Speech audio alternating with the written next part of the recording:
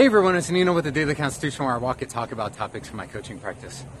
When you're constantly trying to increase your performance and just overall improve yourself, well, you have to take criticism. You have to take it constructively. You can't take it personally.